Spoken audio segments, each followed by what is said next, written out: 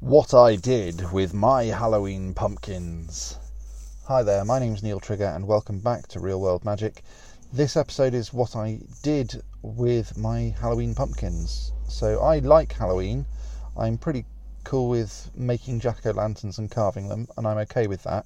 But I do kind of think that using a big pumpkin to carve a face and then throw it away is a crying shame. The problem is that when you put a candle inside a pumpkin, it kind of makes the inside gunky and horrible, especially if you use a paraffin candle, which can either burn the top of the pumpkin or spread wax around it. You really don't want to go eating that. However, nowadays you can get flickering flame candles, which I think I've already mentioned on previous podcasts and stuff, and it doesn't cause any kind of damage to the inside of the pumpkin. So pumpkins are a great foodstuff. They're cheap, especially when they're in the supermarkets around about this sort of time of year. And when they're cooked properly, they taste just great. So, because they're plentiful this time of year and they look wicked, I just wanted to do a bit of a podcast on what I did with my pumpkins. So here it is. On my blog, that's neiltrigger.com/my_blog. Yeah, neiltrigger.com/my_blog. I'm going to include some pictures too, but I thought I bought two fairly large pumpkins this year to create jack-o'-lanterns, and this wasn't the first thing I wanted them for though. I'd been wanting to create an installation of 3 talking pumpkins for my magical library, and if you don't know what on earth I'm talking about, check out the episodes in which I discuss my magical library. I'm going to film it being made and put it on YouTube, but for now you'll need to kind of imagine it because it's very much in the conceptual stage right now. But for those of you who don't know, I wanted to have 3 pumpkins that would be effectively 3D projection screens, so 3D objects on which I project things, so onto which I could beam jack-o'-lantern faces using a projector. So that would then give the illusion that they're carved, so that they're physical objects, that they're carved, and that those carvings can then be animated to talk, sing, and tell jokes. It's a pretty good illusion, and I'm hoping you kind of can see in your head what I'm talking about. The only issue is that I wanted this as a permanent installation, and I wasn't happy with constantly buying or growing pumpkins and eventually throwing out those pumpkins over and over and over again. I just have a massive pile of pumpkins if I did that, and I'd be doing it all the time. I'd much rather create pumpkins out of some other material like foam, plaster, filler, concrete or rubber, and that way then they're going to be a lot more resilient, they're going to be permanent, they're not going to rot. But the tricky bit was always going to be making that look realistic enough to make it actually look like real pumpkins, and so I decided to take a plaster cast of real pumpkins so I could capture all of the detail I needed. My initial idea was to take a bag full of rubbish and cover it in papier-mâché or paper-mâché. I got about halfway through it and it really didn't look right, and I thought, I'm not quite sure I'm going to be able to do this. Maybe I could have then covered it in plaster bandages, but I don't know whether it would have been quite smooth enough. But anyway, I started on this project by going onto Amazon and getting some plaster bandages and cutting them into strips.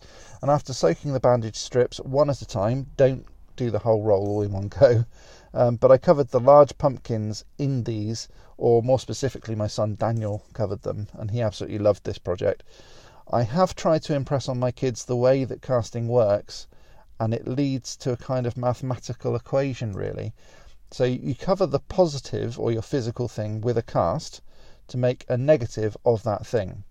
So you cover a positive to make a negative. The negative cast, that's the cast itself of whatever it is that you're casting, is then used to make a positive again. So that way then it duplicates the original thing. In other words, you've got a physical positive, you cover it in something that becomes a negative, and when you then take that off and you pour something into it, you get a positive again. That's how to duplicate a 3D object. So you cover the pumpkin in small pieces of bandage, one at a time. Take your time, don't try to use the whole roll all in one go, or not only will it look messy and be very hard to apply, it will it'll flop all over the place and it'll be an absolute nightmare to do it.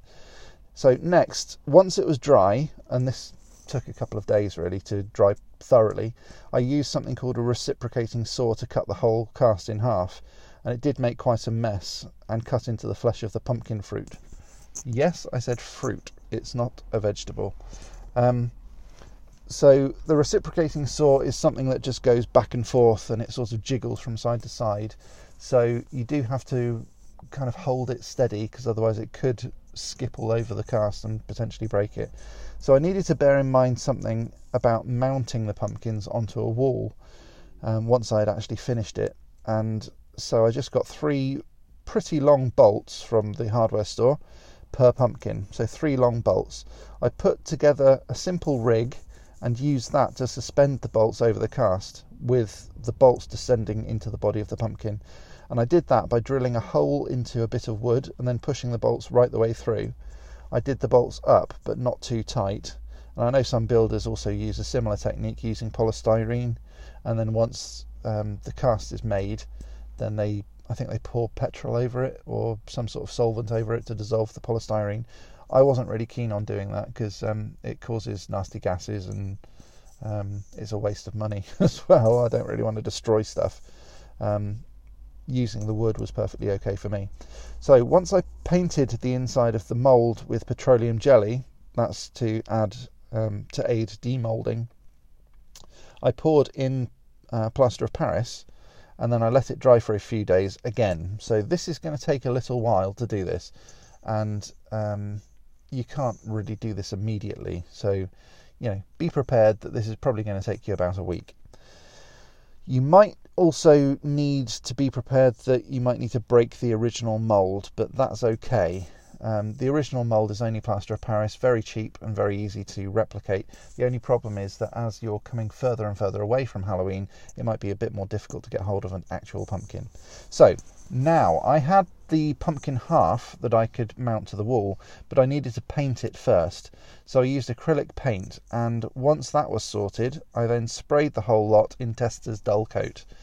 So any spray matte, laminate or varnish would be fine, but ideally it's got to be matte really. You could do a matte, then a gloss, and then another matte possibly, to give it that sort of shiny but not too shiny effect. But the Testors Dull Coat was fine for me on top of the acrylic. I repeated that about 3 times, well, exactly 3 times actually, with 3 different halves. Now one of the halves was from a pumpkin because the other half broke, but the other 2 halves were actually from the same pumpkin. You've got to make sure that when you do this, you choose the right sort of shape of pumpkin, because a lot of pumpkins, when they get too big, they lay on their side and they kind of flatten out on one side, and the other half is normally round. So I wanted all 3 of mine fairly round. So actually the half that did break was the flattest half anyway, so it wasn't really a big deal for me. But just bear that in mind. So the 2 halves of the pumpkin were from the same pumpkin. One of the halves was from a different pumpkin. And I'd say the most important things there really is to let the cast dry for as long as you can and make it thick enough to demold easily. But crucially, don't do it in more than one sitting. You'll have to do this all in one go, unfortunately. Otherwise you'll get a weird sort of layering effect that can peel off in chunks rather than in a single unit when you do demold it. Okay, so the pumpkin casts and the new pumpkin half positives were all sorted, and the question really was, once I've done all that, what should I do with the actual pumpkin, the physical original fruit? Well, I gave them a wash, and I used a clean knife to cut away the bits of polluted pumpkin and the bits that were polluted with plaster, and I also just washed the skin to make sure that the plaster was off. I gutted those halves, because trying to gut a pumpkin without cutting it in half in the first place is a lot harder. So I just cut it all in half, and then I just peeled it a bit like you would with a melon, I suppose. I fried up some onion, and I put everything into a roasting dish. I covered the whole lot in plenty of garlic powder, Sorry, I should probably say that I skinned the pumpkin. So I cut off the bits that were polluted with plaster. I washed it, I gutted it, peeled them, and then diced them. I then fried up some onion, put everything into a roasting dish, covered the whole lot in plenty of garlic powder, curry powder, garam masala, ginger powder, salt and pepper. Now you've got to make sure that you get all of these different ingredients correct, in as much as whatever your taste is, that's what you would do. I just do it by eyeball and by guesswork. There is not really a recipe as such. Anyway, I roasted the whole lot for 200 degrees C for about an hour and a half, drizzled in some olive oil to make sure that it kind of goes almost crispy at points, or at least that it cooks thoroughly. In the last half hour, I brought some water to the boil and added some vegetable stock cubes to it, and I added a can of coconut milk too, and then emptied that whole lot into a pan, and then I used a hand blender to blend it. I added a few bits of seasoning as well on top of that, so a bit more garlic, a bit more ginger, curry powder, garam masala, salt, pepper, and then I also watered it down to taste, because you don't want it like baby food or like a slush. You want it actually like a soup. So we had it for lunch that day with a bit of freshly cooked bread. In fact, actually, I think we cheated. I think we bought one of these part-baked rolls, finished it off in the oven, and then added a bit of butter to it. It was really nice. And there really was an awful lot of it as well. We even froze some for later, but we also had some every day that week. Now, you don't need to make soup with it. Not well, with yours anyway. You could try making pies, soups, biscuits, juice, or even roasting it to accompany a roast dinner, because pumpkin is really brilliant. Don't just carve it. Please don't just throw it away. Do something a bit more creative with it. Anyway, that's my take on the whole thing. I just wanted you to be inspired. Podcast a little bit longer than normal today, but please do let me know what you think of it. I'd really appreciate your feedback. Thanks very much for listening, and enjoy yourself. Please subscribe, more episodes to come. Keep magicking. Thanks, bye bye.